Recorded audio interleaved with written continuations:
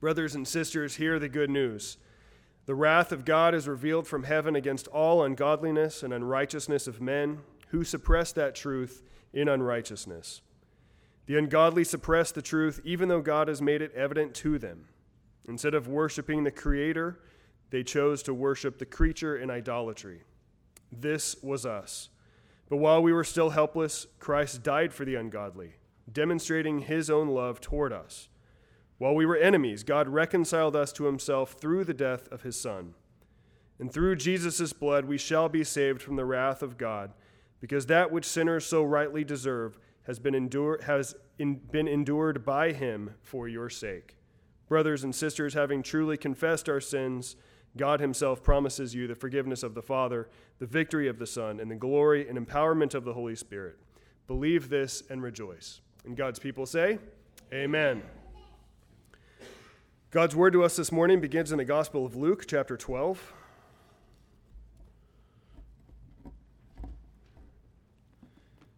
Beginning in verse 16.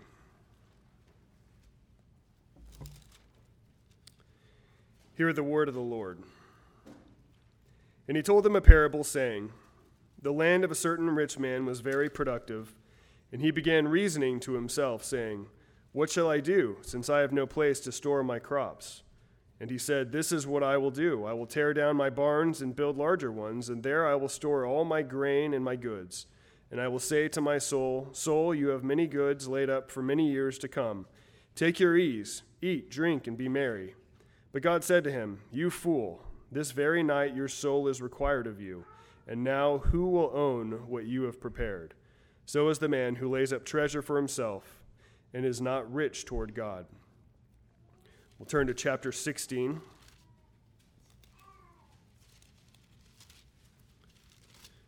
In verse 19.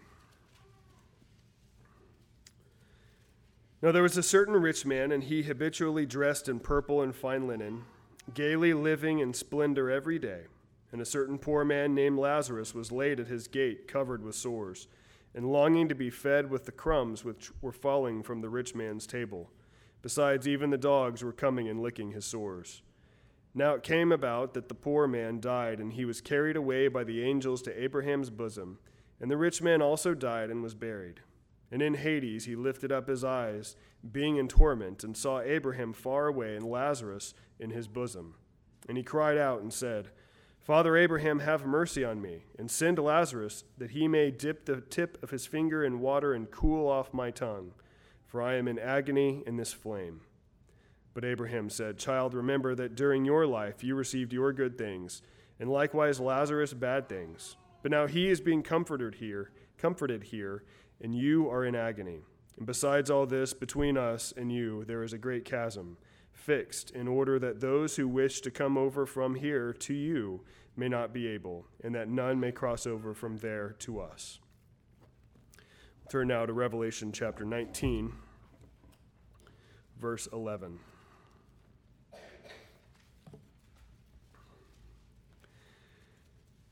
And I saw heaven opened, and behold, a white horse, and he who sat upon it called Faithful and True.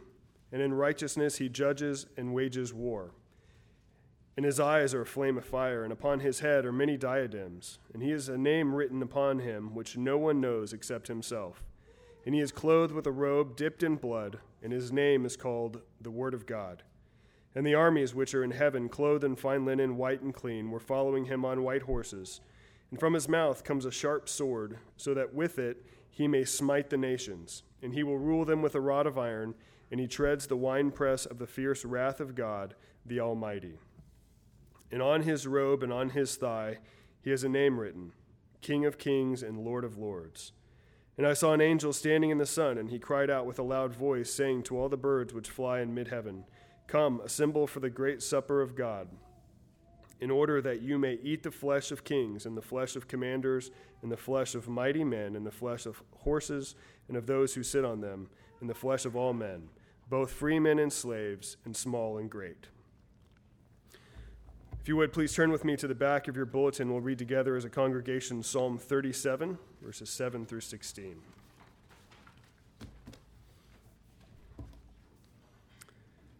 Psalm 37. Be still before the Lord and wait patiently for him. Fret not yourself over the one who prospers in his way, over the man who carries out evil devices. Refrain from anger and forsake wrath. Fret not yourself, it tends only to evil. For the evildoers shall be cut off, but those who wait for the Lord shall inherit the land. In just a little while, the wicked will be no more. Though you look carefully at his place, he will not be there. But the meek shall inherit the land and delight themselves in abundant peace. The wicked plots against the righteous and gnashes his teeth at him. But the Lord laughs at the wicked, for he sees that his day is coming. The wicked draw the sword and bend their bows to bring down the poor and needy, to slay those whose way is upright. Their sword shall enter their own heart, and their bows shall be broken. Better is the little that the righteous has than the abundance of many wicked. This is the word of the Lord. Thanks be to God.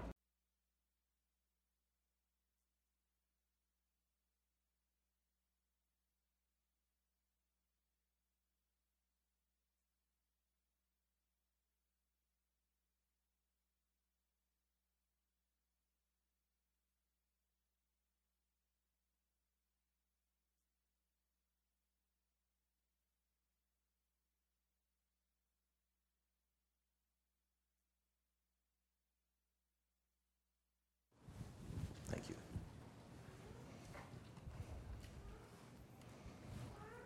Let's read beginning in verse 11. Do not speak against one another, brothers. He who speaks against a brother or judges his brother speaks against the law and judges the law. But if you judge the law, you are not a doer of the law, but a judge of it. There is only one lawgiver and judge, the one who is able to save and to destroy. But who are you who judge your neighbor?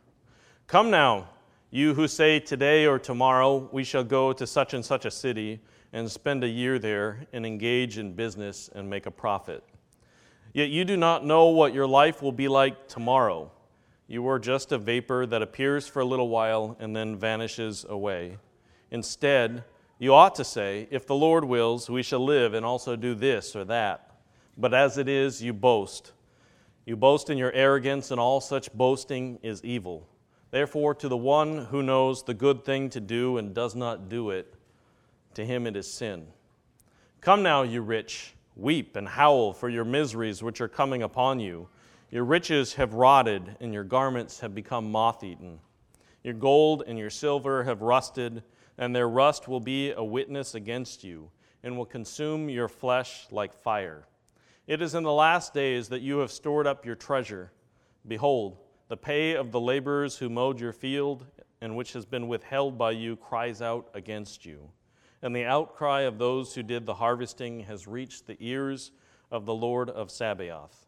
You have lived luxuriously on the earth and led a life of wanton pleasure. You have fattened your hearts in a day of slaughter, and you have condemned and put to death the righteous man. He does not resist you. Be patient, therefore, brothers, until the coming of the Lord. Behold, the farmer waits for the precious produce of the soil, being patient about it, until it gets the early and the late rains. You too be patient. Establish your hearts, for the coming of the Lord is at hand.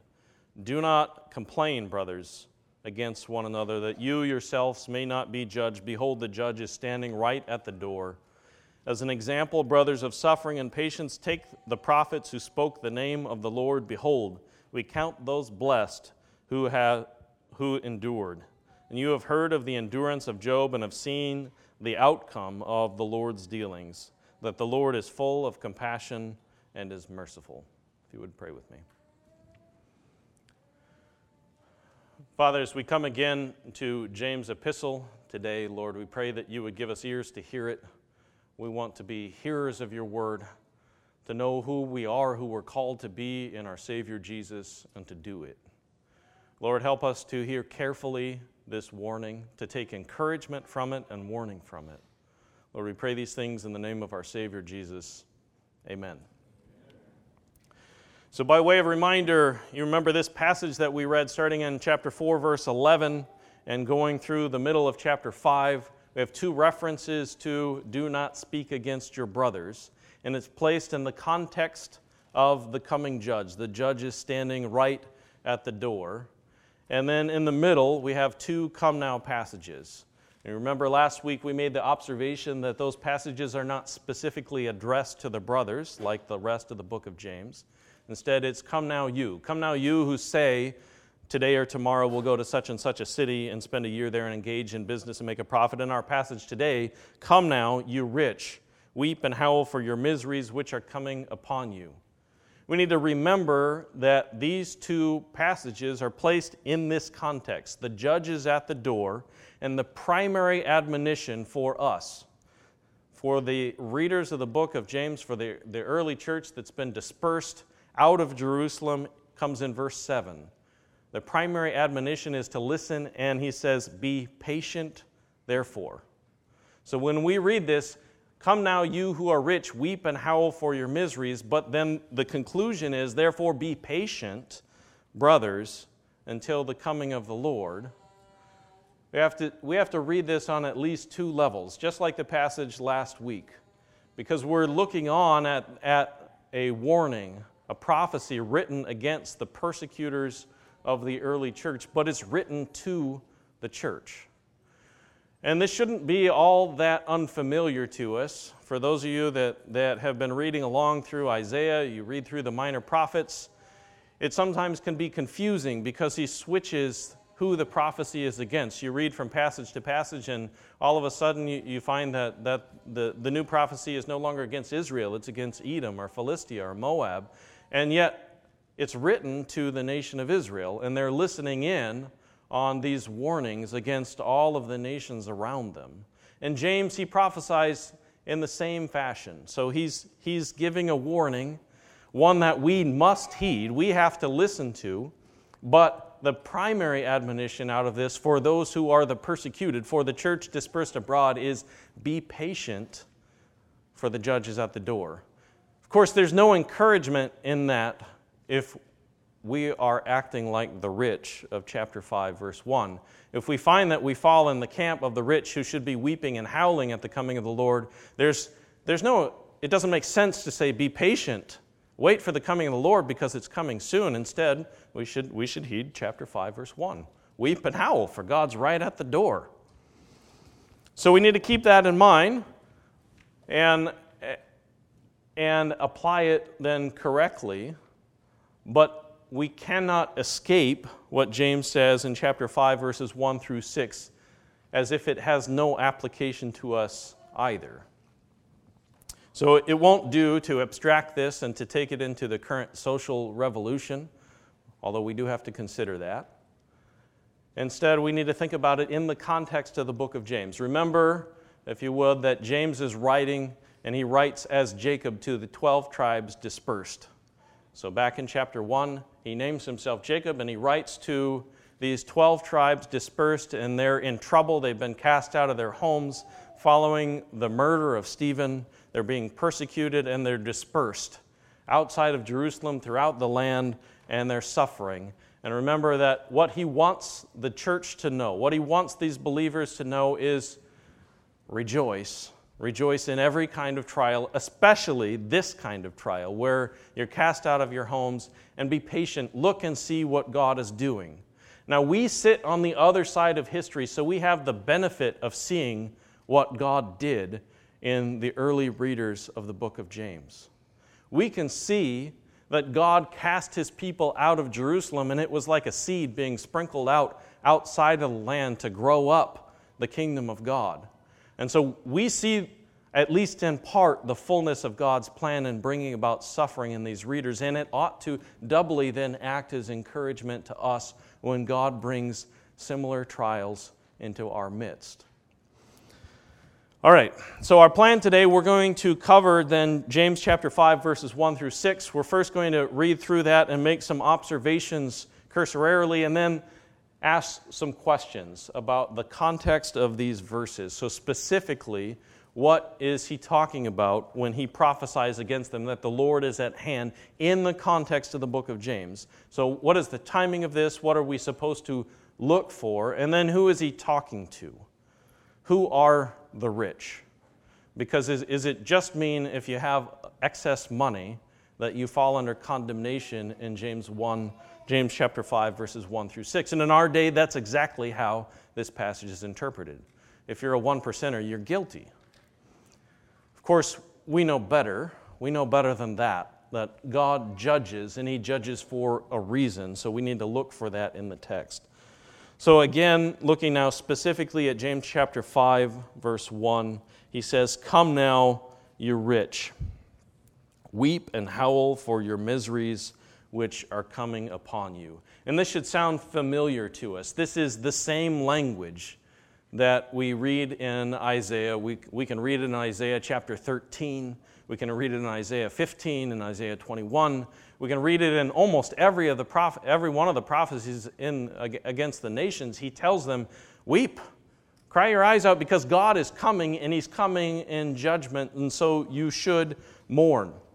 But it's worth noting that these words for weep and howl, "Come now, you rich, weep and howl for your miseries which are coming upon you," he just admonished the brothers to do something very similar, but in a different context. So he said in James chapter 4, verse 6, writing to the church which has conflicts among them, he says, "God gives a greater grace. He's opposed to the proud, but he gives grace to the humble. Submit therefore to God. Resist the devil, and he will flee from you. Draw near to God. He will draw near to you. Cleanse your hands, you sinners. Purify your hearts, you double-minded. Be miserable, mourn, and weep." Now, two of those words have the same roots. And so there's this idea embedded here in the church. Conflict has arisen among you, and it looks like the kind of conflict, the kind of wicked motives that their very persecutors have used against them. And so he's admonishing the brotherhood, weep and mourn, repent, because God is always opposed to the proud, and he always protects and gives grace to the humble. And so judge yourself right now. Come before God, repent of your sins, be miserable, weep and mourn. But now in James chapter 5, verse 1, he's talking to the rich, and it seems as though these are the unrepentant rich. "Come now, you rich, weep and howl for your miseries which are coming upon you." So God is standing at the door. Judgment is imminent. And he says of these riches, verse 2, "Your riches have rotted, and your garments have become moth-eaten. Your gold and your silver have rusted, and their rust is a witness against you, and it will consume your flesh like fires. It is in the last days that you have stored up your treasure." So in these two verses, he looks at the riches, and he makes some observations. Your riches have rotted. I come on both sides from a stock of gathering people. You may look down upon us for that. But there can be an inclination then to gather a little too much. Like the nation of Israel gathered the manna, and they gathered more, and what happened to it? It rotted. Riches can be like that. So just on the surface, we can make this observation that riches, they sit, they're stagnant, and they do nothing except for rot. And we're going to look at the Old Testament context of these words in just a minute, but first I want to just quickly walk through the logic of the text. So your riches have rotted, and then similarly, your garments have become moth-eaten. So if you have more than one pair of clothes, that's why I wear the same thing every Sunday, so that my garments don't become moth-eaten, because they sit in the closet, and what happens to them? Well, if you have a nice air-conditioned home and everything's wonderful, maybe they're preserved, but in that day and time, they sit and they're stagnant, and the moths eat them, and they're worthless. And so you may collect for yourself 100 pairs of garments. You may be fantastically wealthy, but it does you no good, because you can't wear them, and the moths come, eat, and destroy. Similarly, your gold and your silver, they rust. Now, if you're a metallurgist, you know that gold and silver don't rust.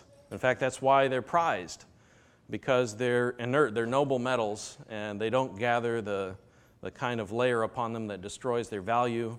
In our day and age, they're highly valued because we need them to make all of our phones operate. You need that high conductivity in order to pack everything smaller and smaller, and so their value keeps going up and up. But James says, your gold and your silver, they rust. And so even the things that we count on, the riches that we say, well, they could never rust. It's not like clothes. We know they become moth-eaten. And other forms of riches that inflation comes in and steals away in the night. That's what happens now. Gold and silver, well, they rust. And so you have this stockpile, and James says this stockpile will be a witness against you. We're going to come back to this idea, but here just on the surface, that excess riches, the ones that you can use for no good, they stand and they act as a witness. They cry out to God against the rich. And we'll have to look at exactly what they're crying out. But then he says, not only are they witnesses against you, but they consume you. So your very riches that do nothing for you, the ones that we see and say, well, this will save me. In the last days, as we read of the farmer whose fields were doing well, he built the extra storehouses. He said, now I can finally relax, all will be well. And that very night, God said, you fool, your life will be demanded of you. Your riches will consume your flesh like fire. And we can easily see on the surface how God allows this to happen, how we're deceived into trusting in riches. And in our world, that's exactly what happens. You pursue riches and they consume every aspect of your life. They eat you up. But specifically here, he's looking forward to judgment that can come either contextually in life, but here in James, that judgment is going to creep into history, and God is going to come and destroy the rich. So your riches consume your flesh like fire, and the reason is that it is in the last days that you have stored up your treasures. So his first point is, why should you weep and howl? Because your riches are rotting, they're a witness against you, and they will consume you. They'll burn you up. Now, those riches are not just any riches. So verse 4, he says, behold, the pay of the laborers who mowed your fields. The word is really just another word for harvested or reap. Behold, the pay of the laborers who harvested your fields, which has been withheld by you, cries out against you. And the outcry of those who did the harvesting has reached the ears of the Lord of Sabaoth. If you would, turn with me to Deuteronomy 24, and we'll look quickly at the laws around this, which James is referring to. So Deuteronomy 24, and reading starting in verse 6, this entire section in the case law of Deuteronomy is written about this subject of robbing your neighbor, robbing the one who works for you. And so he says in verse 6, no one shall take a handmill or an upper millstone in pledge, for he would be taking a life in pledge. If a man is caught kidnapping any of his countrymen, of the sons of Israel, and he deals with him violently or sells him, then that thief shall die. So you shall purge the evil from among you. Be careful against an infection of leprosy, that you diligently observe and do according to all that the Levitical priest shall teach you, as I have commanded them, so you shall be careful to do. Remember what Yahweh your God did to Miriam on the way as you came out of Egypt. When you make your neighbor a loan of any sort, you shall not enter his house to take his pledge. You shall remain outside, and the man to whom you made the loan shall bring the pledge out to you. If he is a poor man, you shall not sleep with his pledge. When the sun goes down, you shall surely return the pledge to him, that he may sleep in his cloak and bless you, and it will be righteousness for you before Yahweh your God. You shall not oppress a hired servant who is poor and needy, whether he's one of your countrymen or one of your aliens who is in your land, in your towns. You shall give him his wages on his day before the sun sets, for he is poor, and sets his heart on it, so that he may not cry against you to Yahweh, and it becomes sin in you. Now, it's this specific verse that James refers to. We find the same thing in Leviticus 19 that we've been going back repeatedly to, where we're described the law of liberty. You shall love your neighbor as yourself. But here it's given in a little more detail. So specifically for the poor, God commands, you shall not keep your wages from him. So when he works, when he reaps and harvests in your fields, you are to pay him before the sun sets because he's dependent on it. He's poor. And he sets his soul on it. His life is dependent on it. So if he doesn't have that money, his family doesn't eat. And so when you exert the leverage of the rich and you withhold pay, you are stealing from your neighbor. And furthermore, you're murdering your neighbor. And so in verse 15 it says, give him his wages before the sun sets, for he's poor. He sets his soul, his life on it, so that he may not cry against you to Yahweh, and it becomes sin in you. Now just to remind you, in James says, behold, the pay of the laborers who reaped in your fields, which has been withheld by you, cries out against you, and the outcry of those who did the harvesting has reached the ears of the Lord of Sabaoth. So the picture is this. He's saying, you rich, come now, weep and howl, for God is at the door, and weep and howl because this is where you obtained your riches. You oppressed the poor. You withheld wages from him, and his soul, his life, needed it. And specifically, his life needs it, so give it to him so that he may not cry against you. We know all the way back from Genesis chapter 4 that when the blood of the righteous is spilled on the ground, it cries out to God. And so what's going on here is there is theft. You do not love your neighbor, so you see the opportunity to take interest, to make a little extra money by withholding just overnight from the pay that belongs to the poor. And so in so doing, you murder him. His blood is spilt, and his blood cries out against you. That's the picture of what James is accusing them of in James chapter 5. Weep and howl, for God is at the door. He sees the needs of the poor, and this is what you've done. You've stolen his very life from him. Now, even here on the surface, we can see that in our culture today, this is done frequently. It's done at the top levels where you withhold from the poor.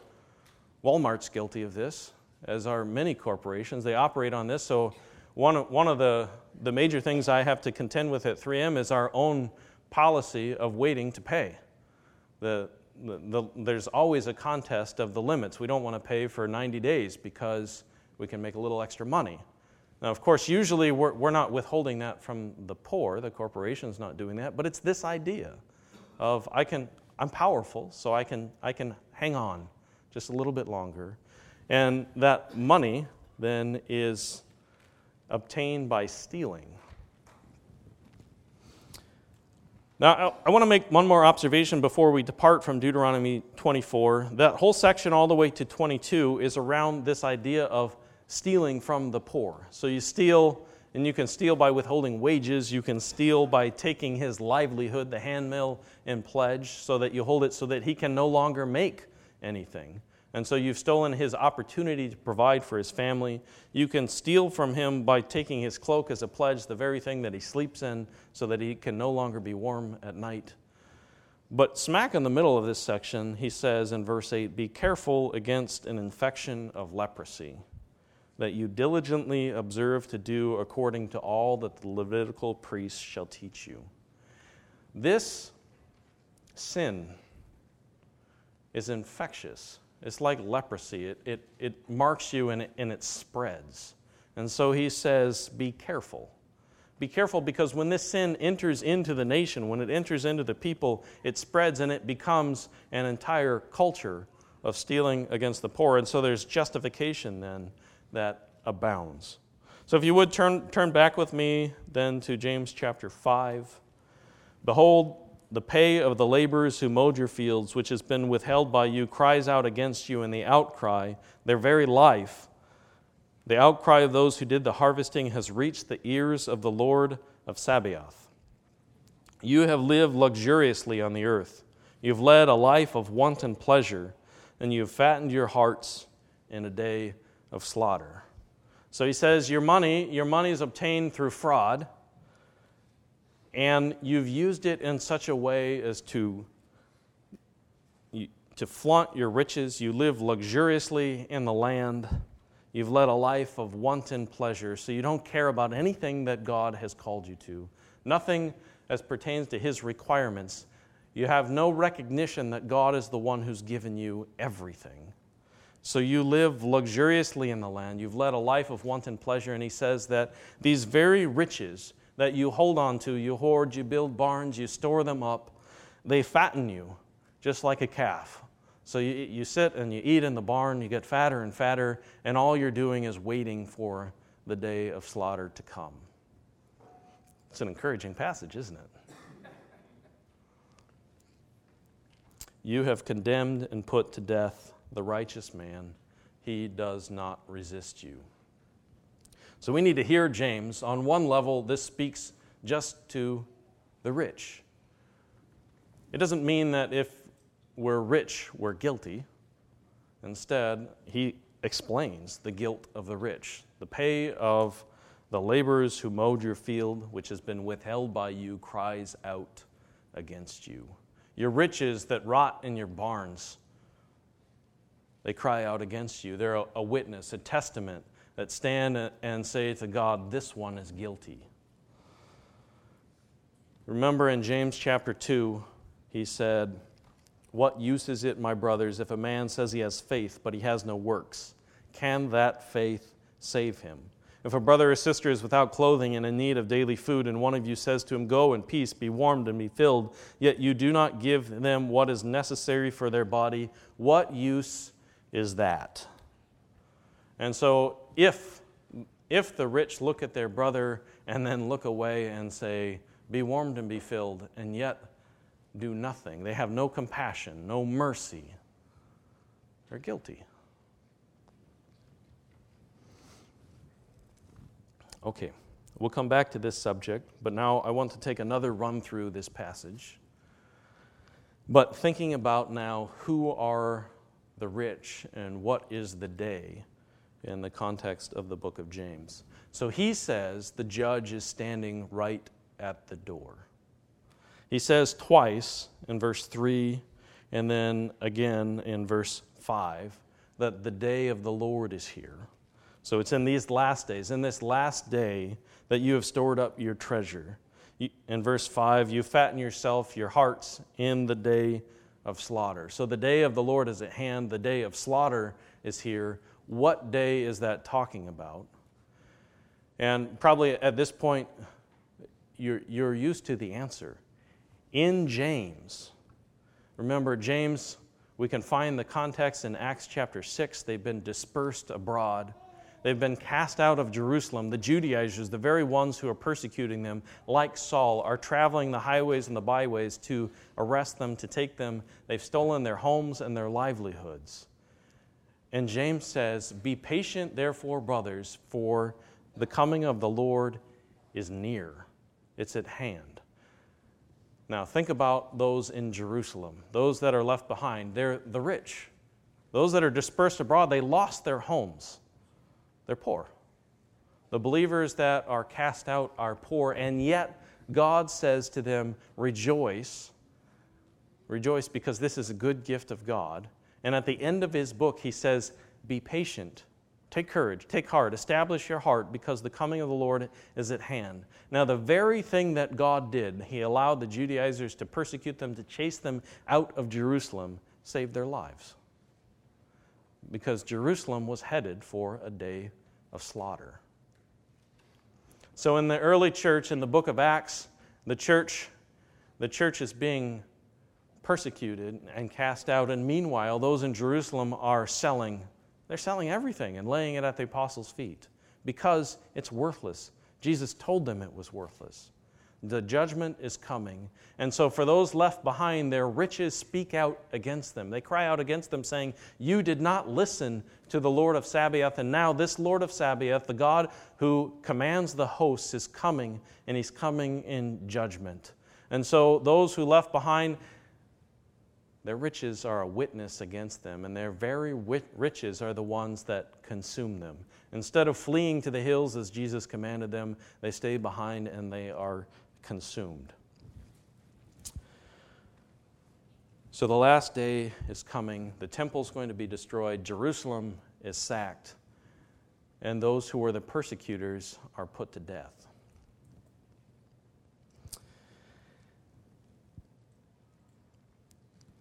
I think that we're going to take a few examples, but we want to look at who the rich are. So in James, if you would turn back with me just for a minute to James chapter 2. Remember, James says, he warns us against having an attitude of partiality because there's this temptation in the midst of trouble. These brothers were cast out, and there's a temptation to pander to the very ones who cast them out, to the rich. And so he says in verse 5, "Listen, my beloved brothers, did not God choose the poor of this world to be rich in faith and heirs of the kingdom which he promised to those who love him? But you have dishonored the poor man. Is it not the rich who oppress you and personally drag you into the court? Do they not blaspheme the fair name by which you have been called?" And so the identity of the rich is found here. They're the ones who oppress you. They're the ones that are dragging you before the council. And we know who those people are from Acts chapter 6. We have a collusion between the synagogue of the freedmen and the Jews who preside over the temple.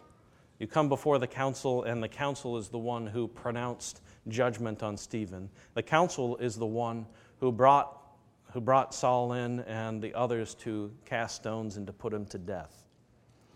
And so it's these men who are called rich.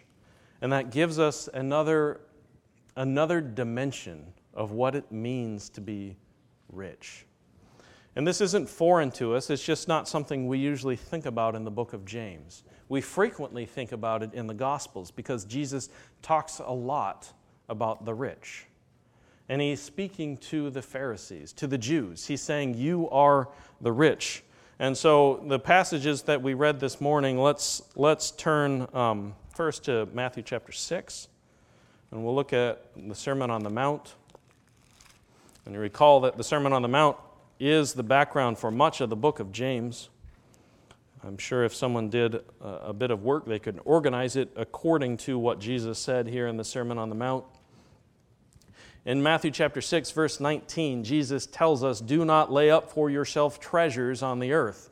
So it's the same idea of storing up treasure. "Do not lay up for yourself treasures on earth where moth and rust destroy, where thieves break in and steal. But lay up for yourselves treasures in heaven where neither moth nor rust destroys and where thieves do not break in or steal. For where your treasure is, there will your heart be also." And so Jesus, in his admonitions, he's writing this very thing. He says, there is a kingdom of the earth. And remember, he says in Matthew and Mark and Luke, the kingdom of God, the kingdom of heaven is at hand, it's near. And so he says, don't get mixed up, don't store up your treasures in what is fading away. If you think about the nation, the temple, those who are in charge there, that's what's fading away. The temple will be destroyed. Do not store up your treasure. Don't cast your lot with those who are on the executioner's block. Don't store up your treasures on this earth. And of course, we see the full manifestation of that in every part of life. Do not store up your treasures on what's fading away, which is much of this world. But specifically here in Matthew, it's the Pharisees, it's the Jews who failed to repent that are going to fade away. If you cast your hopes on the temple that's going to be destroyed, if that's your treasure, it's on the chopping block. God is just about to leave. He's just about to pick up and depart. And we can read about this in Jeremiah 7. Remember, he says, and Jesus quotes out of this when he goes into the temple, he says, "You've made my house into a robber's den." And in Jeremiah 7, Jeremiah is chastising the people, and he says, "You who say the temple, but you come to it and you treat it like a robber's lair." take no confidence, because God is just about to destroy. You will find no safety there when you treat it as a robber's den, where you go out and you steal from widows and orphans, and you come back and you say, but the temple, we're God's people, we have God's blessing. Jeremiah says no, and Jesus says no, you will not survive. Do not store up your treasure here. Instead, in verse 25, he goes on with, or we'll just keep reading from verse 22. The lamp of the body is the eye. If therefore your eye is clear, your whole body will be full of light. But if your eye is bad, your whole body will be full of darkness. If therefore the light that is in you is darkness, how great is the darkness? In Israel, the light was there in Jerusalem, but the light was covered. It was darkened. And so their eye was bad. They did not see. When Jesus said the kingdom of God is at hand, they could not see the truth. Their eye was not clear. He says, no one can serve two masters, for either he will hate the one and love the other, he'll hold to one and despise the other. You cannot serve God and mammon. You can't have both. Now, intertwined with riches, the Jews are intertwined with riches. There's treasures in the temple. There's treasures that are spiritual treasures, and they're good. There's nothing bad about them.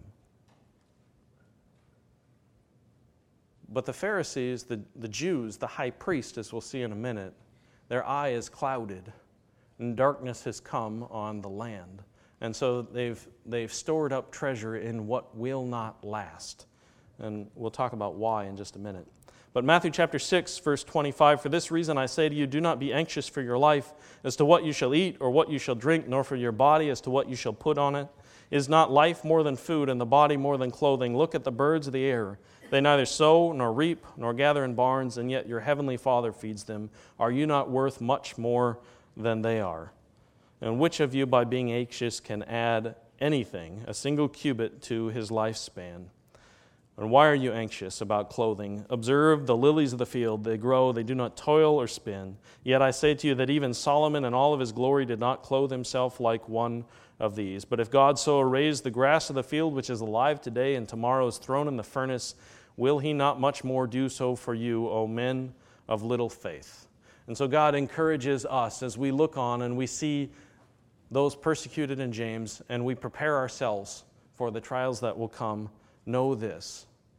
Know that God provides, even when it looks like our treasures are being taken away. Now he says in James chapter 5, your riches have rotted, your garments have become moth-eaten. We read that in Matthew chapter 6, verse 19, but the word garments here, they're robes. Your garments have become moth-eaten. They're robes, and it's of the kind of robes, I think we can make this connection, that are worn by the high priest. So I read for us this morning the story of the rich man and Lazarus. And if you remember what Lazarus was dressed in, he was dressed in linen and purple. It's the robes of the rich, but specifically it's the robes of the high priest. Underneath is linen, and on top of that is the robe of royalty, the robe of purple and blue, in which you're arrayed in God's splendor. And yet this rich man, he didn't care about Lazarus dining on the scraps of his food. He didn't care about him to such an extent that even the dogs were licking his sores at his feet.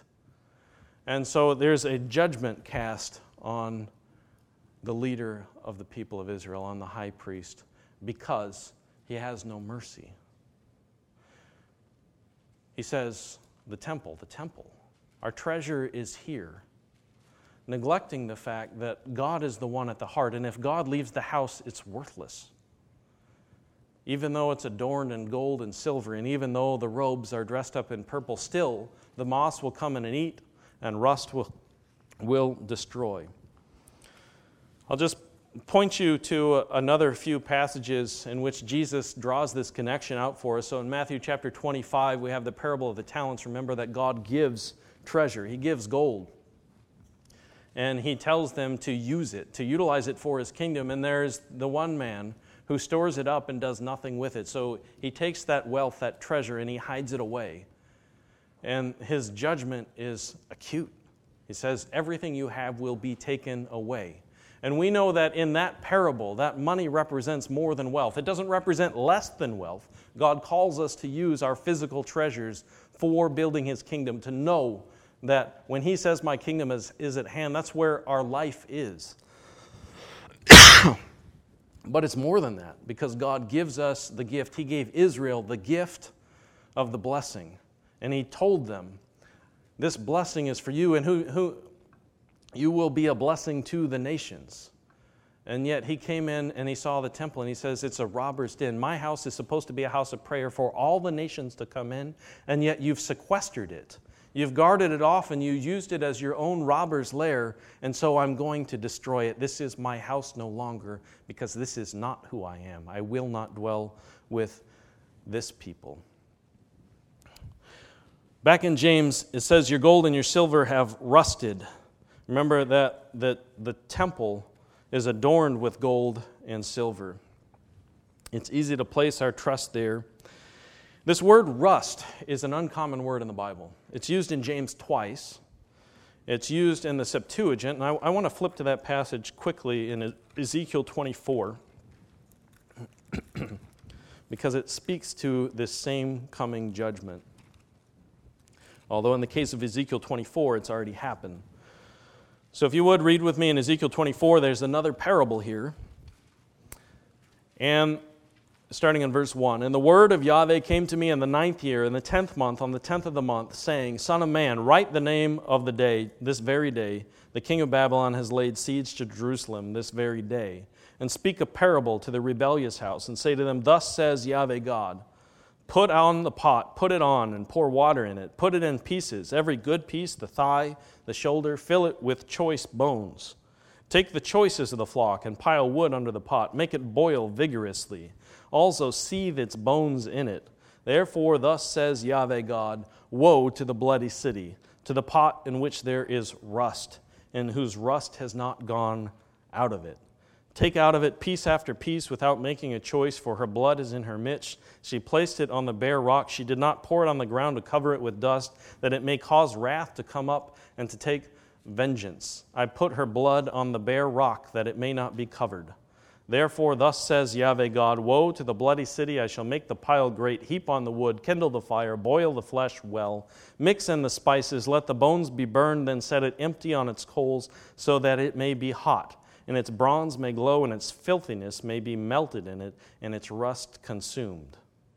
She's wearied me with toil, yet her great rust has not gone from her. Let her rust be in the fire, and your filthiness is lewdness, because I would have cleansed you, but you are not clean.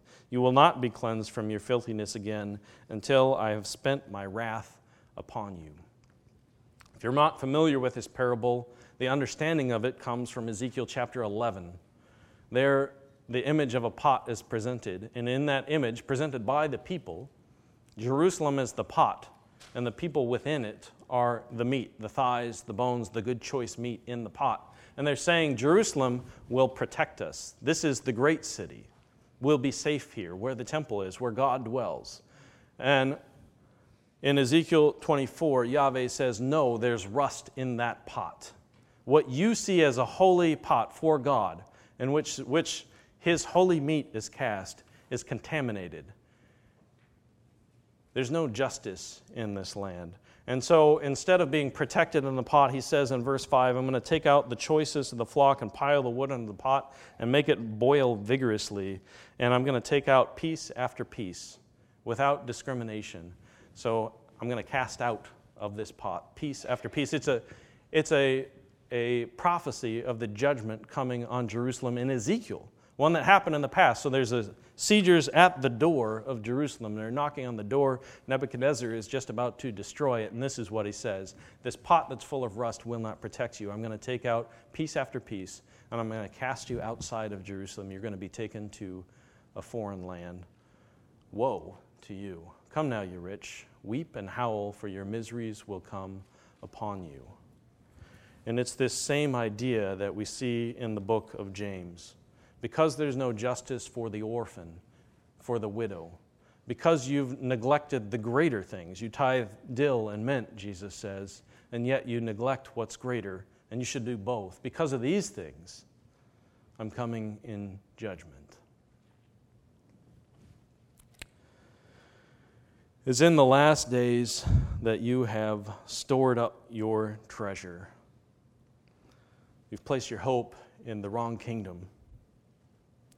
Behold, the pay of the laborers who harvested in your field, which has been withheld by you, cries out against you, and the outcry of those who did the harvesting has reached the ears of the Lord of Sabaoth. Remember that Jesus is the one who said that the harvest is plentiful and the laborers are few. So this is not less than talking about economic justice, so dealing with your neighbor and with the poor rightly, but it is also talking about those that came in that God called as harvesters and laborers in His church.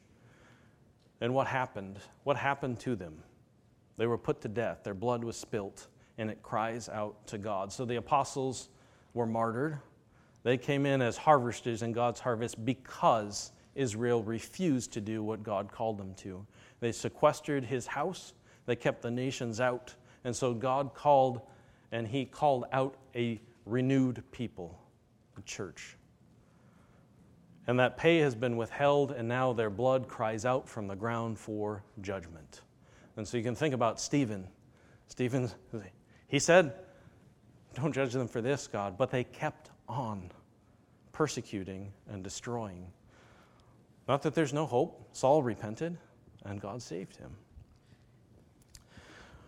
But their outcry has reached the ears of the Lord of Sabaoth. If you're not familiar with that word, it's rooted in Hebrew, and it just means of hosts, of armies. So God, the God of armies, is going to come and judge. And He's going to come in judgment, and He's going to pull up a host of Roman armies. Just like He did in the past with the Assyrians, with the Babylonians, He brings judgment.